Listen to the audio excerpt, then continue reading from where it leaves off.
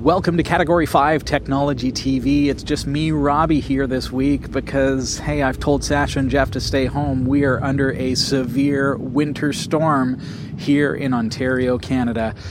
That guy who just drove by is really brave because they're telling us to stay off the roads. But I'm here this week, so we're going to do a show just kind of like old school style. It's just you and me. Tonight we're going to be looking at that NAS unit that I've been putting together, and we're going to see if we can actually create a little bit of a NAS system from an Odroid XU4. It's kind of cool because we're going to be able to save a lot of money, not just on the equipment itself, but also on the electricity moving forward. Stick around.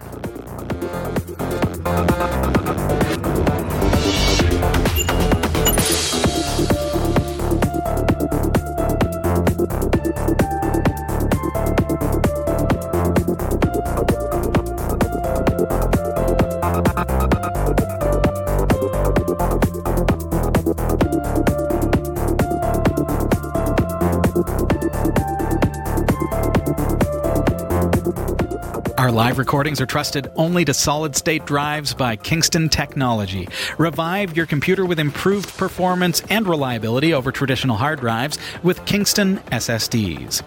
Category 5 TV streams live with Telestream Wirecast and Nimble Streamer. Tune in every week on Roku, Kodi, and other HLS video players. For local show times, visit category5.tv. Welcome to the show, everybody. It is brutal outside here in central Ontario. I arrived here at the studio just before the storm really hit, and it is looking like it's going to be a white Christmas here in Ontario.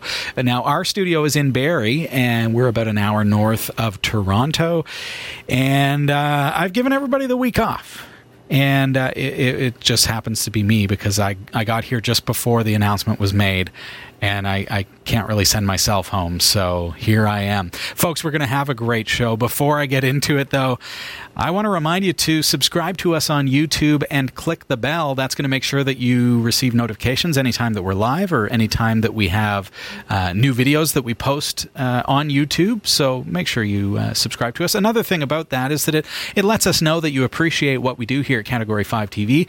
As the subscriber numbers increase, that is a great encouragement to us. And another way that you can support us and show us that you love us is by becoming a patron. So head on over to patreon.com/category5.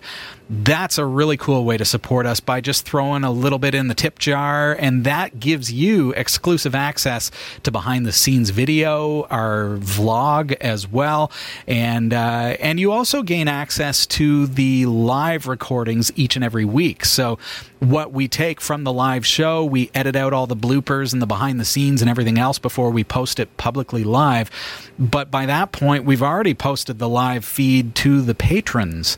And as you know, anything that gets posted on the internet is there forever. There's no going back. So our patrons gain access to that indefinitely. So make sure that you if you want to support us, that's a great way to do it. Patreon.com/category5.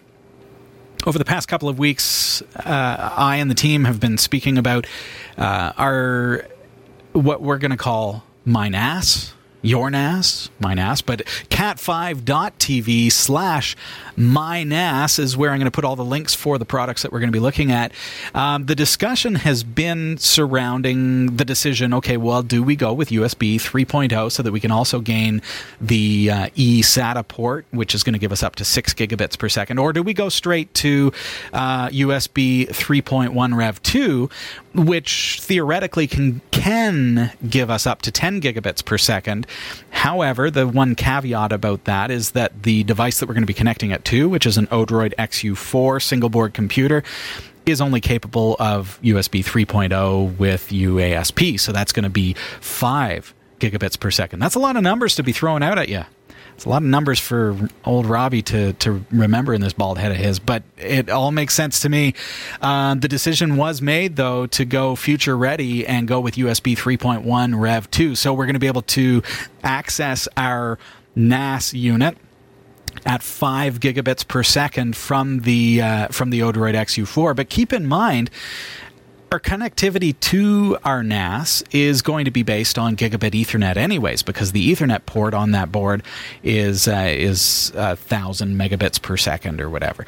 So even though I can communicate with the drives at 5 gigabits a second, the communication then to the XU4 is only going to be 1 gigabit a second. So the theoretical result of that is that the communication between the brains of our NAS is still going to be 5 times as fast as our actual throughput to and from that NAS unit itself. So I've got this device at cat5.tv/my NAS, and let's get a quick look at it. Now I've put 2 drives in here, obviously not very stably. We'll work on that in just a second. This guy just fell right out. That's okay. Okay, so I've got 2 4-terabyte drives that I've just simply plugged into the backplane, because I was just kind of playing around with this just before the show to see how it operated. Well, I didn't even really turn it on. I just wanted to see that I could plug these drives in and see how they connect. So I have 2 4-terabyte drives from my old backup unit, and the idea behind this is I'm going to be able to use this device as basically just multiple drives connected to my computer. So this is a NAS not a NAS enclosure. This is a hard drive enclosure. There's a big difference when you're shopping around for these kinds of things, so keep this in mind. What I opted for is not a NAS unit. That's not what we want. We want a device that gives me access to these drives as external hard drives. So this has 4 SATA backplanes. The backplane will take up to 4 SATA drives. And with that, I'm going to see 4 new hard drives, just like as if I plugged in a USB external hard drive on my computer. That's the theory behind it. So there's no RAID happening here. There's no mirroring. There's nothing. It's just 4 drives connected to my Linux machine, the XU4. So then using the amazing software that comes with Linux, I'm going to be able to, because Linux is like the server OS, right? We're going to learn this week, and we've learned from the top 500 that Linux is where it's at for servers. So because they're going to be showing up as 4 individual SATA external hard drives, I can do whatever I want with them. So we're going to play around with mirroring, creating arrays. We're going to be checking out all the various things that we can do. But this device will take up to 4 drives. So we can decide how we want to segment the data across those 4 drives. I've just got 2 drives for the sake of the demonstration today. And this is what it looks like. So there we have it. And it's just simply a very basic SATA backplane that gives me access to these drives. So as far as the mounting goes, there's no drive trays or anything like that. There are these little plastic guys that are going to go on the front of the drive, which just gives it a little bit more pressure to push it into the backplane. So these just go in like this. Drive number 1. And that squeezes right into the backplane. Drive number 2, both 4 terabytes, just because these are pulls from my old backup. Let's see here. You can see that better than I can. And there we go. Straight in there. And then this guy here is just going to go right on top.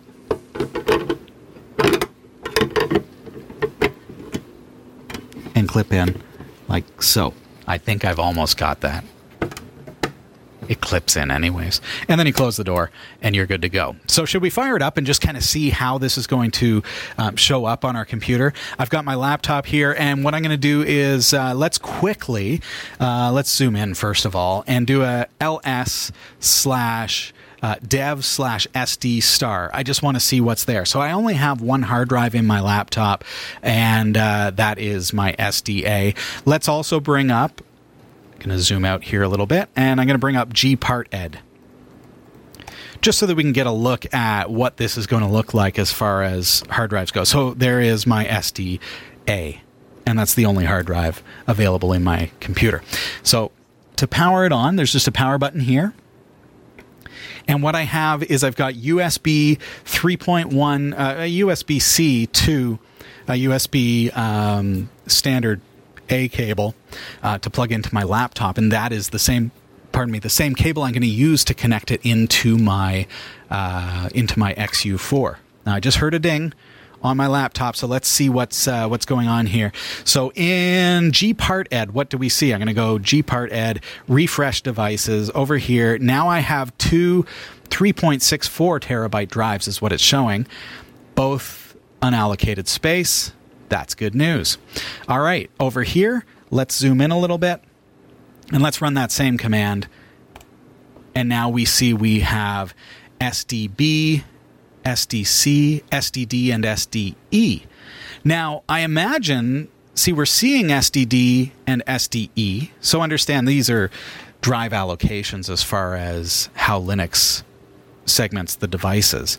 So we've got SDA as my actual internal hard drive on my laptop. SDB is presumably the first slot in this. If they are sequential, SDC would be the second, SDD would be the third, and SDE would be the fourth. If I'm right, then we're going to find that we're able to, we can confirm that, again, by going into GPartEd. That's a quick way to confirm it anyways. Well, if I knew my password and entered it correctly. Yes, SDB and SDC. So SDB is going to be my first drive in the chassis. SDC is going to be my second. So what am I going to do? Well, first of all, I want to format these XFS, so I'm going to need a couple of tools. So sudo su and log in as super user, and I'm going to go apt update. Move this over a little bit for you folks at home. Do I want to accept these changes? Why, yes, I do. All right. Apt install XFS progs. Look at that. I've already got it. Okay, so what file system would you consider for your NAS? You might think ext4. You might even think maybe ButterFS. Now, there's a couple of things that that I would consider when I'm creating this array. First of all, XFS is a modern file system that has a virtually limitless number of files that I can have on my NAS, so on my file system. So it's unbelievable. It's to the power of. We can't even count that high. It allows massive capacity drives, and it's a modern journaling file system. Now, ButterFS, it's a great file system. I love ButterFS. However, I still feel like there is some concern, some worry about ButterFS with unexpected power loss. And sometimes that can happen. We've had power outages here in our local community where the power has been out so long that the UPS finally gives up. And if that happens, I don't want to have data loss or parity issues. So XFS is able to maintain its file system much more adequately because ButterFS has an issue where it can actually lose parity data if the power goes out. So that's something that I want to avoid in my array, because if I ever lost any parity data in my array, then if a drive failed, then I would have problems rebuilding my data, and I could potentially have some data loss. That's exactly what I want to avoid. So now that I have XFS progs installed, which gives me makefs, now let's partition our drive. So, and notice I'm doing this in the terminal, folks. I want to do this in the terminal so that you can see how it's actually done. We could use the GUI, but I want you to be able to do this in the terminal. So fdisk, we know that it's going to be dev/sdb. That's my first one, okay? So if I do a P, I can see that this is a 4 terabyte drive.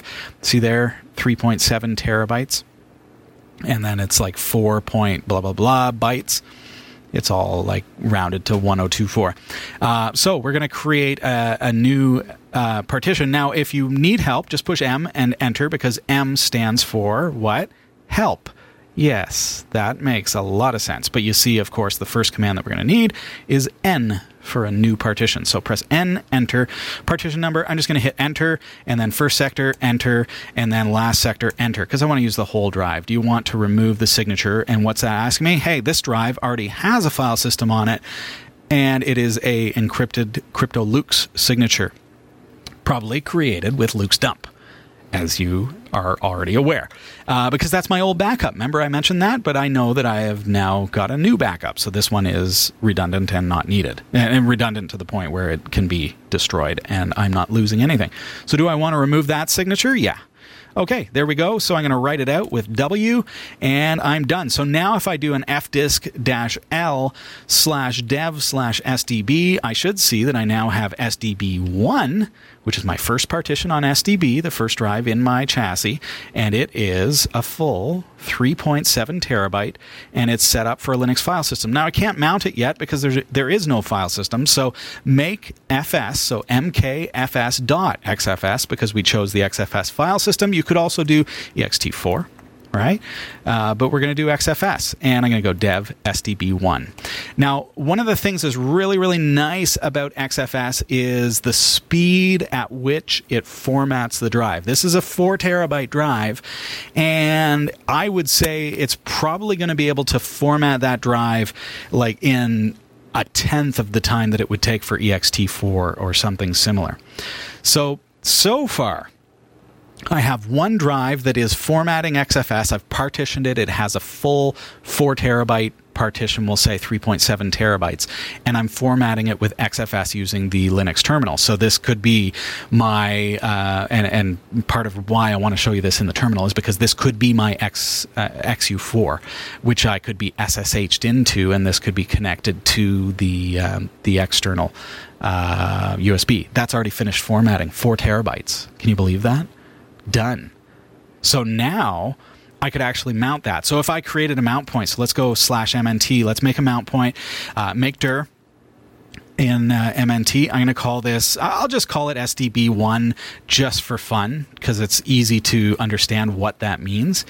And I think when I was learning Linux as a rookie Linux user, I think mount points were something that really confused me. And so if you've never worked with mount points before in the terminal, or you're not sure how this works, feel free to ask questions, but I'll do my best to explain it.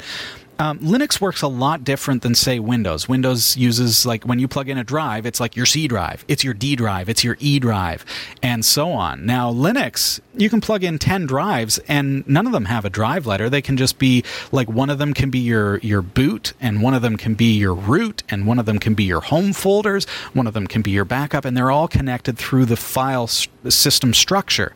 So in this case, I'm going to be putting that one drive on /MNT/SDB1. Because I created a mount point, aka a folder, at that point. But where it can get confusing is when I first started learning this stuff, I would go into SDB1 now that I've created this folder, and I might put some files there, but then I wouldn't even realize that the drive is not currently mounted. So any files that I put there are in fact going on my SDA, right? The built-in hard drive on my laptop, because I have not yet connected this drive to that mount point. So the way that I'm going to do that, and there are ways to permanently do that, but to temporarily do that just to test, I'm going to go mount /dev/SDB1, because we know that that's our first partition on that drive, which we've formatted XFS.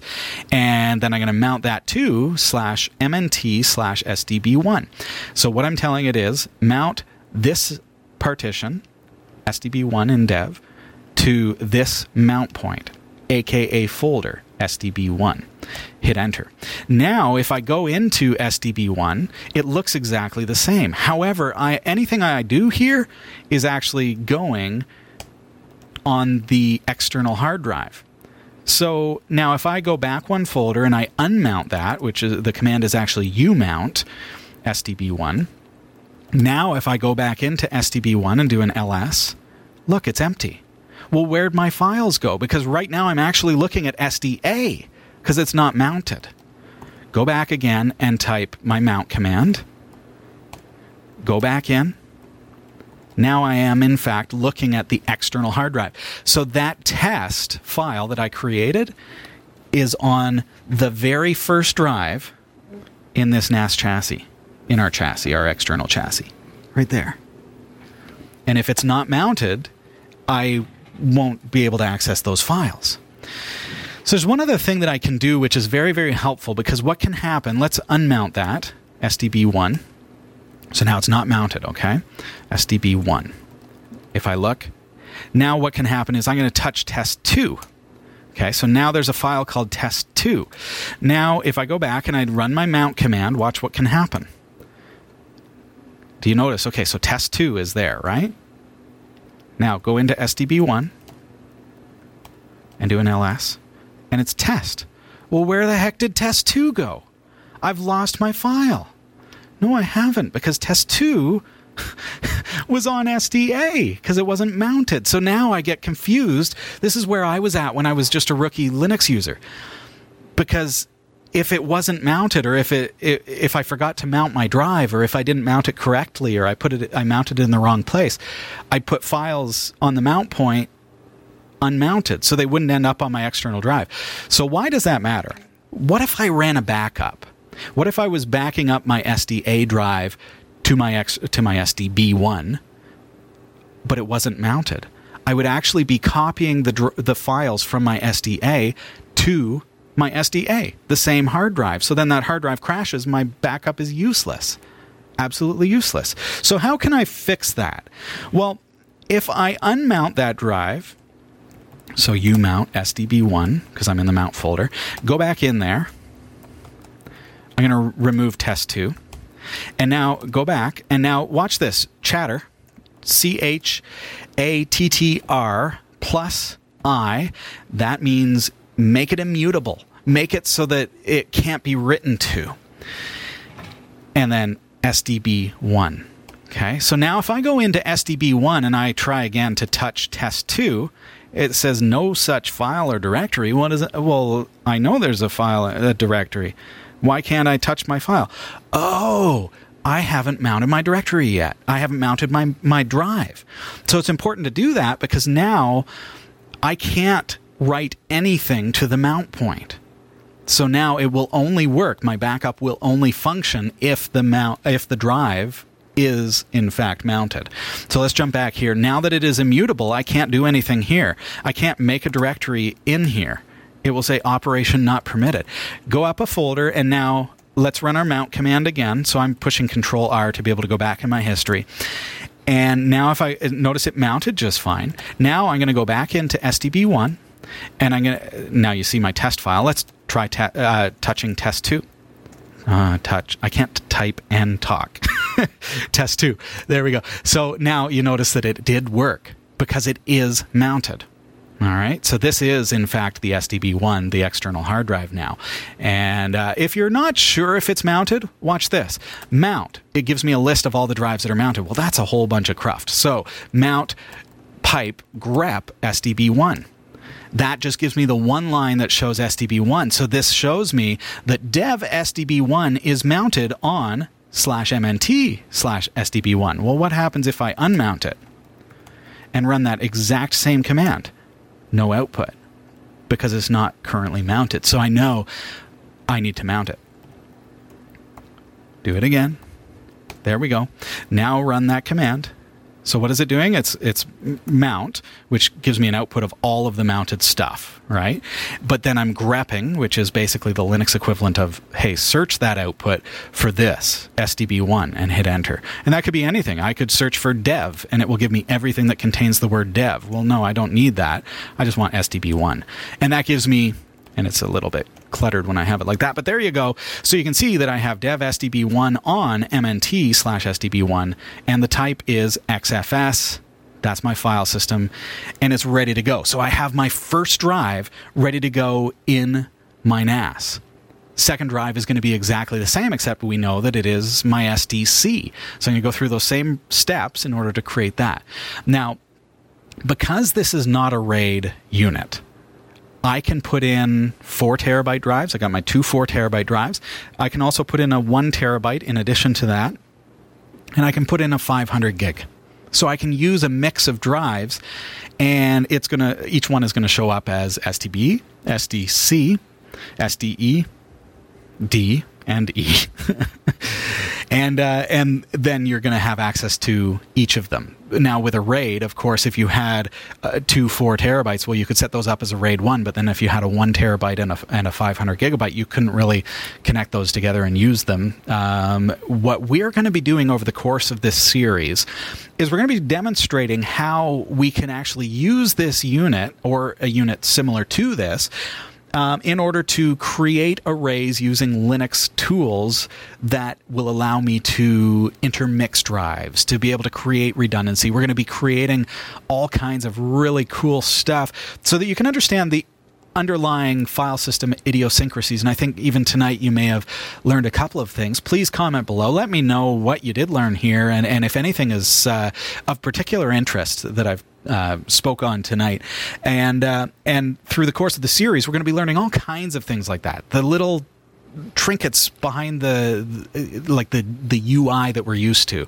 Like, we may install like an interface on our NAS unit, and all we ever see is the web interface. Well, we're going to be working under the hood so that we understand how it all works and keeping our data safe. So that's pretty cool. Hey, we've got to take a really quick break. I'll be right back. Stick around.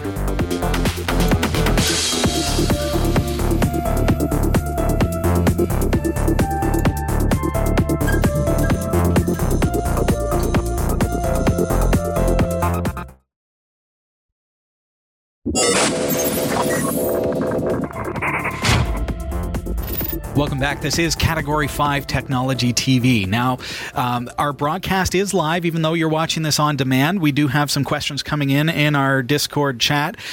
First question comes from Marshman asking, okay, how is my laptop that I'm demonstrating on connected to the NAS? Now, I mentioned it at the top of the show, but you may not have caught it. And I'm just going to power this off because I have unmounted it with the U-mount command. So I'm just going to hold in that power button to power off those drives so I can safely move it. There it goes.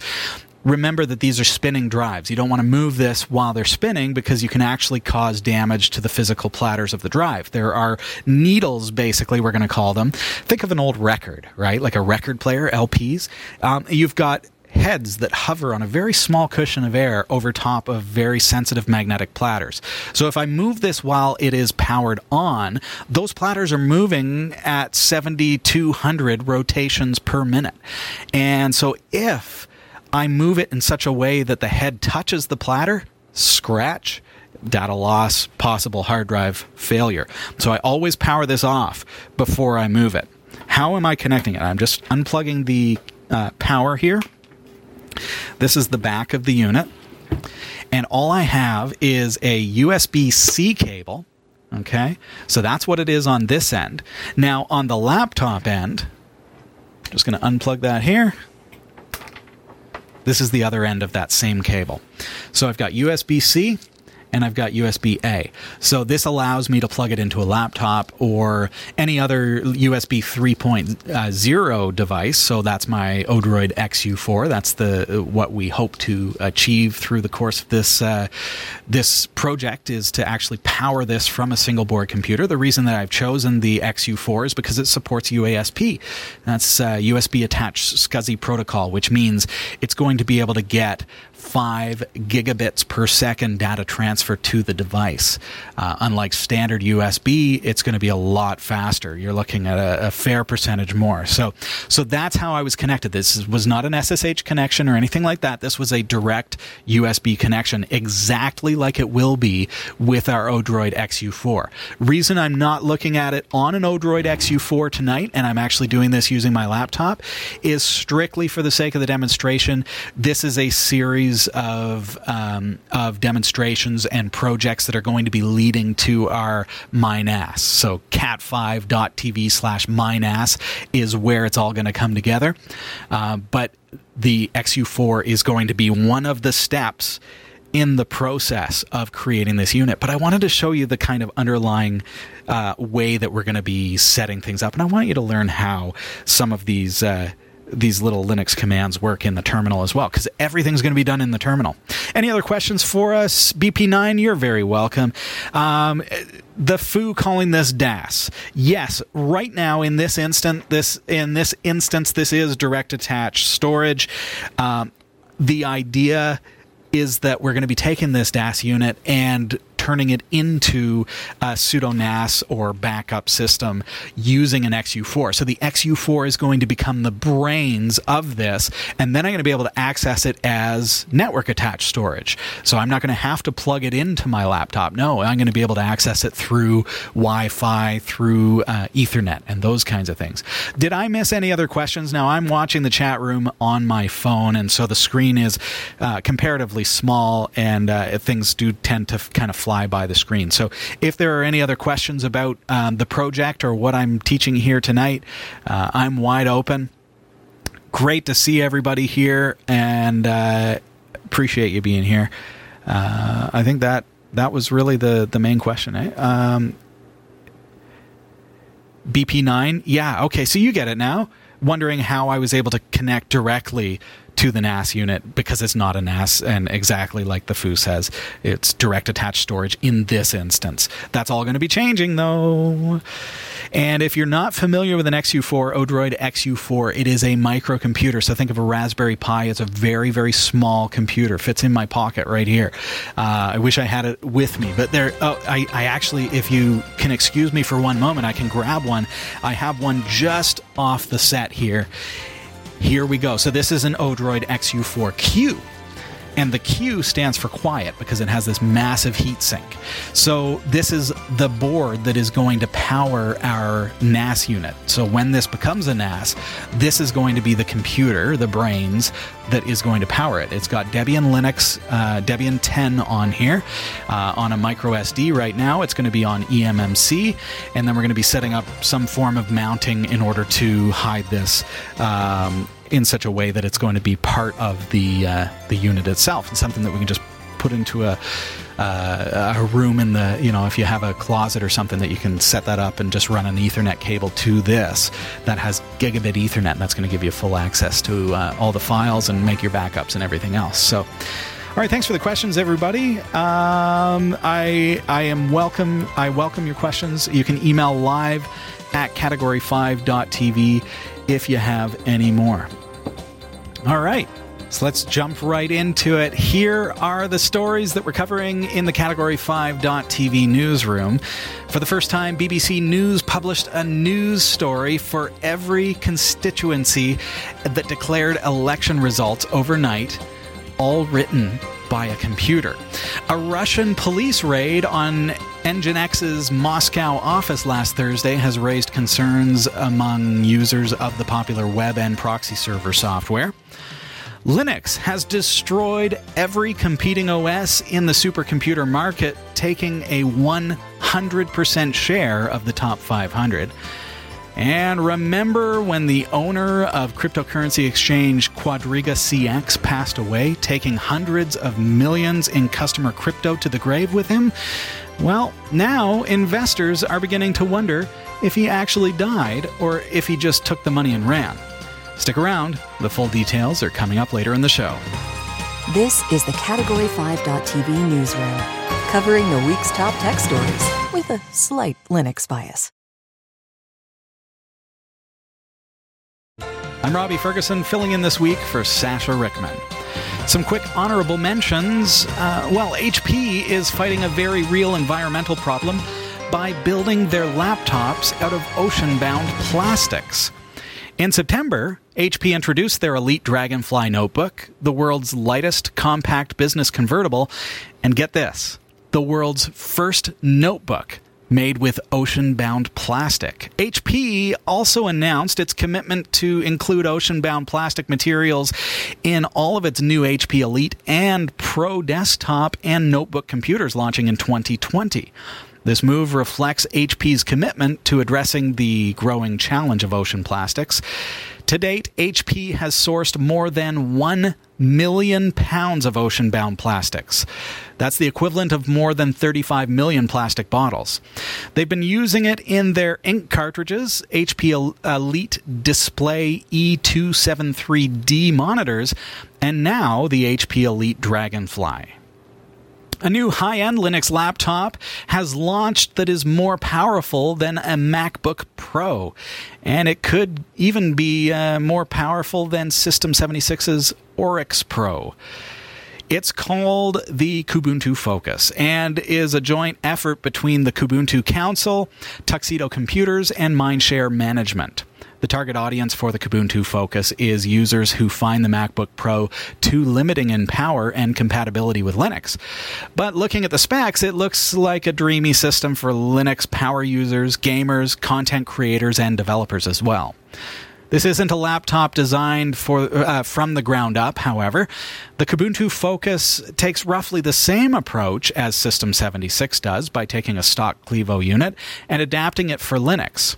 This one is specifically tuned for battery life and an optimal NVIDIA KDE experience out of the box. Now, quick specs look like this. A Core i7-9750H 4.5 gigahertz turbo processor. Keep in mind, this is a laptop. A GTX 2060 GPU with 6 gigabytes of onboard RAM, 32 gigabytes of system RAM, 1 terabyte NVMe storage, and a 16.1 1080p Full HD IPS display with a matte finish. All this will come in for less than the price of a MacBook Pro, with the estimated sale price at about $2,400. Now let's get into the top stories that we're following this week in what the BBC says is their biggest test of machine-generated journalism so far. BBC News published a news story for every constituency that declared election results overnight, all written by a computer. Each of nearly 700 articles, most in English but 40 of them in Welsh, was checked by a human editor before publication. Now, the head of the project said that the tech was designed to enhance the service provided, not to replace human reporters. Robert Mackenzie, editor of BBC News Labs, says, "This is about doing journalism that we cannot do with human beings at the moment." Using machine assistance, they were able to generate a story for every single constituency that declared during last week's general election. Now, which they say would not have been even possible with human reporters. Several news organizations are testing automated journalism as a way of covering data-driven stories more efficiently. The technology can quickly produce stories focused on numbers, such as, say, football scores, company financial reports, and general election results, obviously. Now, Mr. Mackenzie said that the articles reflected a BBC style because the choice of phrases could in fact be programmed in advance by BBC writers. He said, quote, "As a journalist, you try to think of every conceivable permutation of a story in advance. Then you write a template. Now, the machine selects particular phrases or particular words in response to precise pieces of data. So you can write everything, if you want to, in house style," he says. He goes on to clarify this clearly only works on stories that are grounded in data. It is not a technology that allows you to do any kind of analysis. How interesting is that? So it makes sense. I love that things can be aggregated and then put into language that we can understand and read, and it's been happening for years, but now it's actually happening in news source as well. And it's not really, I mean, you could say that, hey, this is some people may have an issue with automation, AI, writing the news. But this is data. This is like stuff that in the middle of the night, cryptocurrency numbers are changing, and so a report could be generated in something other than just a list of numbers. No, it can be put into language that we can understand and appreciate and read. at our convenience. So I think it can be a really good thing, and I do appreciate that the BBC is saying that this is something that is meant to augment their current reporting. So it's not something that's going to put people out of work. No, it's something that's going to give them additional content that they don't have to actually sit down and write. They can just proofread it and make sure it's good and then push the A-OK go. What do you think? Let us know your comments below. A Russian police raid on NGINX's Moscow office last Thursday has raised concerns among users of the popular web and proxy server software. Several employees, including chief developer Igor Siov, we'll just say Igor, and co-founder Maxim. I'm just going to leave it at that. They were interviewed by police over a criminal copyright infringement complaint. Now, get this, the raid arrived a week after Russian search engine and internet firm Rambler, who was the former employer of one of those aforementioned, they claimed full ownership of the NGINX code.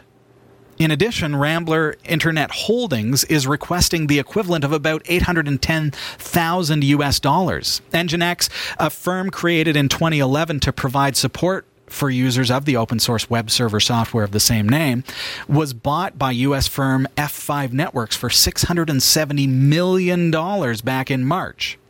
NGINX was first released, as far as the software goes, in 2004. Around a third of the web's servers in the world use NGINX, often as a load balancer. Even if Rambler can prove their case against NGINX, F5 wants to calm fears about future support and product development by reminding its users that master software builds of its open source software are stored outside of Russia.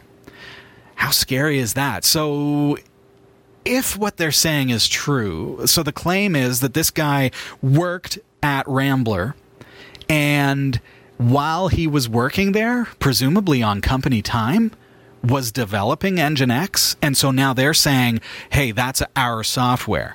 He was on company time. That's a scary thing.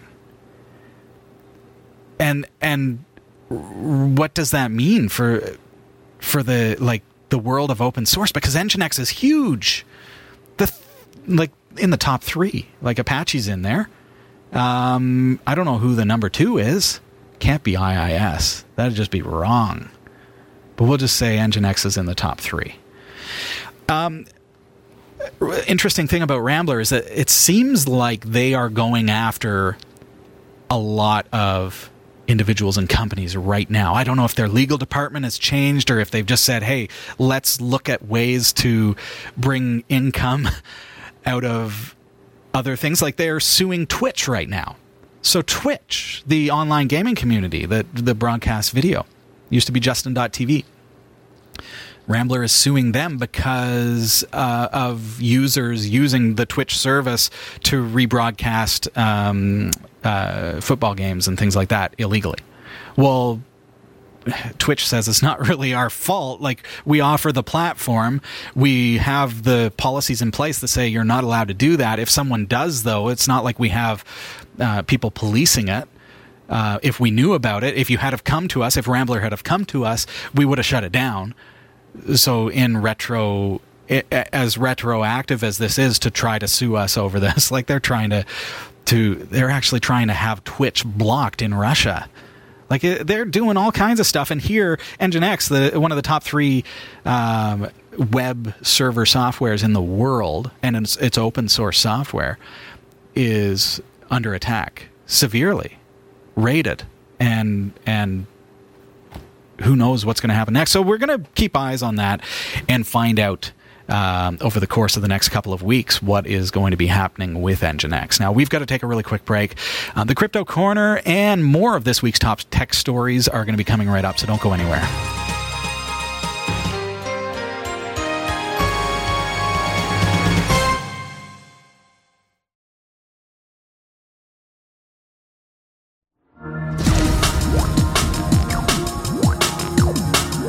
Welcome back to the Crypto Corner. This week has been brutal. Market cap went down from 200 billion to now around 175 billion. Bitcoin dropped around 10%. Other coins dropped 15, 16%. It's been hard. Some of you will be celebrating. Some of you will be sad. Those that are celebrating see the opportunity to buy more of their coins. And those that are sad are thinking of leaving this community. Now, what advice can I give you here? Because I've been through this here many times. And my advice is very simple. Is when you form your opinion, just listen to a group of people. So don't listen to one single person. Listen to a group of people and form your opinion that way. And why? Because this industry is not regulated. So it's an international market. And therefore there are many experts. Everybody can be an expert here. In the traditional industry, like stocks, for example, there are experts that only do, for example, forecasting 24 hours a day, 7 days a week. It's a local thing, it's regulated, not the crypto industry. So be careful, take your decisions very carefully, and as I recommend, listen to a multitude of experts, not to only one person. So what else has happened this week? One thing, Mongolia, they are now implementing the possibility to purchase or to pay the taxi fare with a stable coin, which is great. I mean, on an international basis, it's small, but it's great news for our industry. Then the European Central Bank, Christine Lagarde, started talking in a press conference about the future of cryptocurrencies within the ECB, and they're building a task force which goes in line with what Italy is doing and Sweden is doing, and Lithuania is issuing crypto collectibles. So all good news around that area. Something that I found interesting is also Ripple now has over 450 employees. So it's a substantial size, and I thought that was worth mentioning. And last but not least, in the case of Quadriga, the lawyers are now pushing towards physical evidence that the owner has passed away. So that's going to be interesting, and in this channel we're going to continue reporting about that. What's the subject of the week? Subject of the week is going to be mining. There is one website which is called whattomine.com, where you can calculate how much profit you're going to make if you select one or the other coin and you start mining that coin. I do recommend that you try to mine something. Just select any coin. Use your Raspberry Pi for this year. It's a great experience. You learn a lot about how a cryptocurrency or blockchain technology really works. And if you select it carefully, you also will make some money. Don't focus on the real big ones like Ethereum or Bitcoin, because from my point of view, that you don't have any chance, you don't learn a lot. Take those that are really small and that support, for example, a Raspberry Pi or CPU, and you will learn a lot. So it's just because we're technology focused here, it's something that I do recommend. And that's from me. So I wish you a great week, and I'm looking forward to see you soon. Thank you for watching. Thank you, Robert. Just a reminder to our community that we're not giving financial advice here. We're just sharing what's happening in the cryptocurrency market. It's clear that Linux is ruling the world of supercomputers, as the latest from Top 500 reports that Linux is now the operating system of choice on all of the fastest 500 supercomputers in the world. Top 500 is an independent project that was launched in 1993 to benchmark supercomputers. It publishes the details of the top 500 fastest supercomputers known to them twice per year. On their website, you can filter the list based on various criteria, such as country, operating system, vendor, and so on. Now, 20 years back, most of the supercomputers in the world ran the closed-source Unix operating system. But eventually, Linux took the lead and became the preferred choice. Supercomputers are specific devices built for specific purposes. This requires a custom operating system optimized for those specific needs. So the fact that Linux is open source and easily modified to suit the individual supercomputer needs is likely why it's the only choice. Out of the top 10 fastest supercomputers in the world, USA has 5, China has 2, while Japan, Germany, and Switzerland have one each. No surprise. I feel like Windows used to be on that list. It totally makes sense, though, that open source is like, absolutely. I've never really given that much thought. But the fact that, say, Windows Server operating system is a closed-sourced OS, as is Mac OS, well, it makes sense that I would, as a developer, as a creator of a supercomputer, I'd want something that I can customize. And, of course, they're going for the fastest. They want the best speeds. And how do we get to be the fastest? Custom compiled software. It has to be compiled on that architecture, on that hardware. That's what's so cool about Linux. I mean, that's what's so appealing about, say, Gentoo or even Arch Linux in the world of Linux for power users, because you can compile the entire operating system on the specific hardware that you're going to be running it on. So you're going to get the absolutely optimal speed out of that system, presumably because it's going to be compiled specifically for the architecture and hardware that you have. That's cool. 100%. 100%. Yes. In late January, the wife of cryptocurrency exchange founder testified that her husband inadvertently took at least $137 million of customer assets to the grave when he died without giving anyone the password to his encrypted laptop. Now, just a moment ago, we heard from Robert on the Crypto Corner about this, and we're just going to go into more details. Now, see, what's happened is that outraged investors want to exhume the founder's body to make sure that he's actually dead. So this is news all around. It's not just cryptocurrency news. This is a whole shift and a whole new way that it never even crossed my mind that this could be a scam. And now it's like, could it be a scam? Just to kind of remind us what happened. So back in February 2019, the wife of Jerry Cotton, the founder of Quadriga CX cryptocurrency exchange, submitted an affidavit stating that he died suddenly while vacationing in India at the age of just 30. The cause? Complications of Crohn's disease, a bowel condition that is in fact rarely fatal. At the time, Quadriga CX lost control of at least $137 million in its customer assets because it was stored on a laptop that, according to the widow's affidavit, only Cotton knew the password to. His widow, Jennifer Robertson, said that the laptop stored his cold wallet. Now, that's a digital wallet that's not connected to the internet. And it contained the digital currency belonging to customers of the exchange.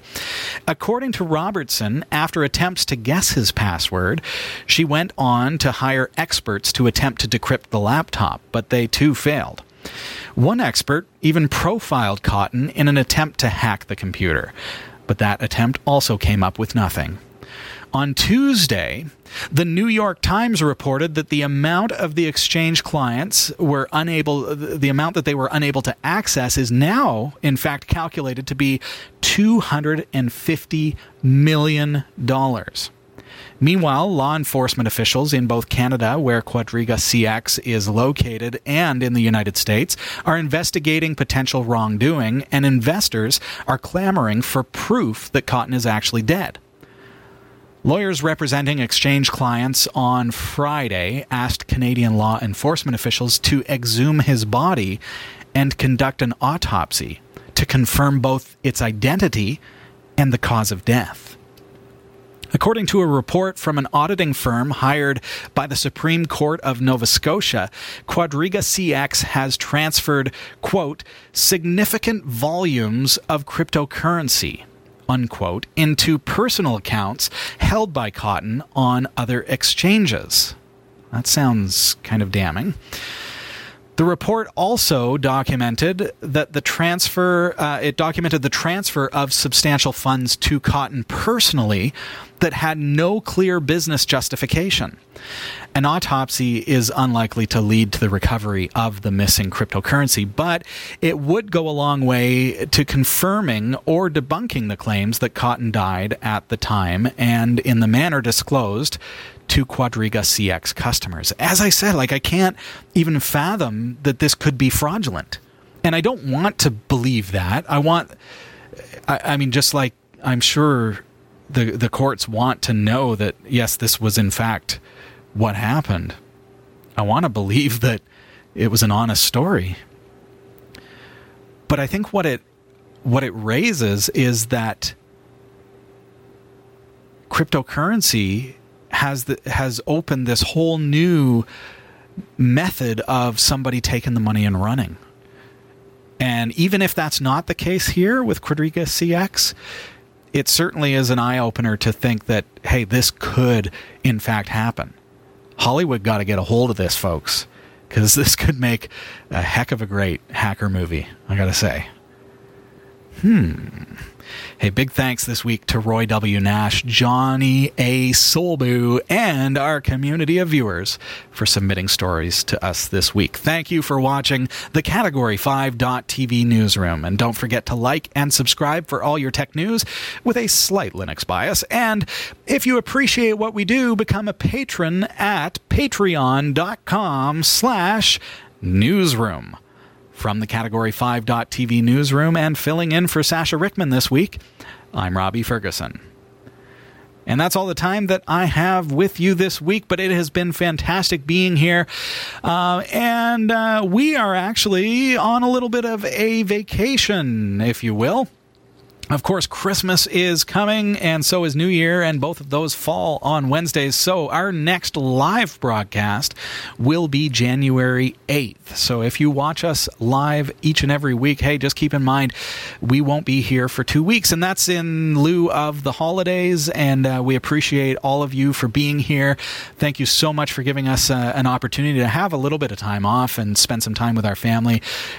We will be in the studio off and on, and checking in with patrons. So if you are a patron, make sure you watch our Patreon profile, patreon.com/category5. If you're not yet a patron, please consider that.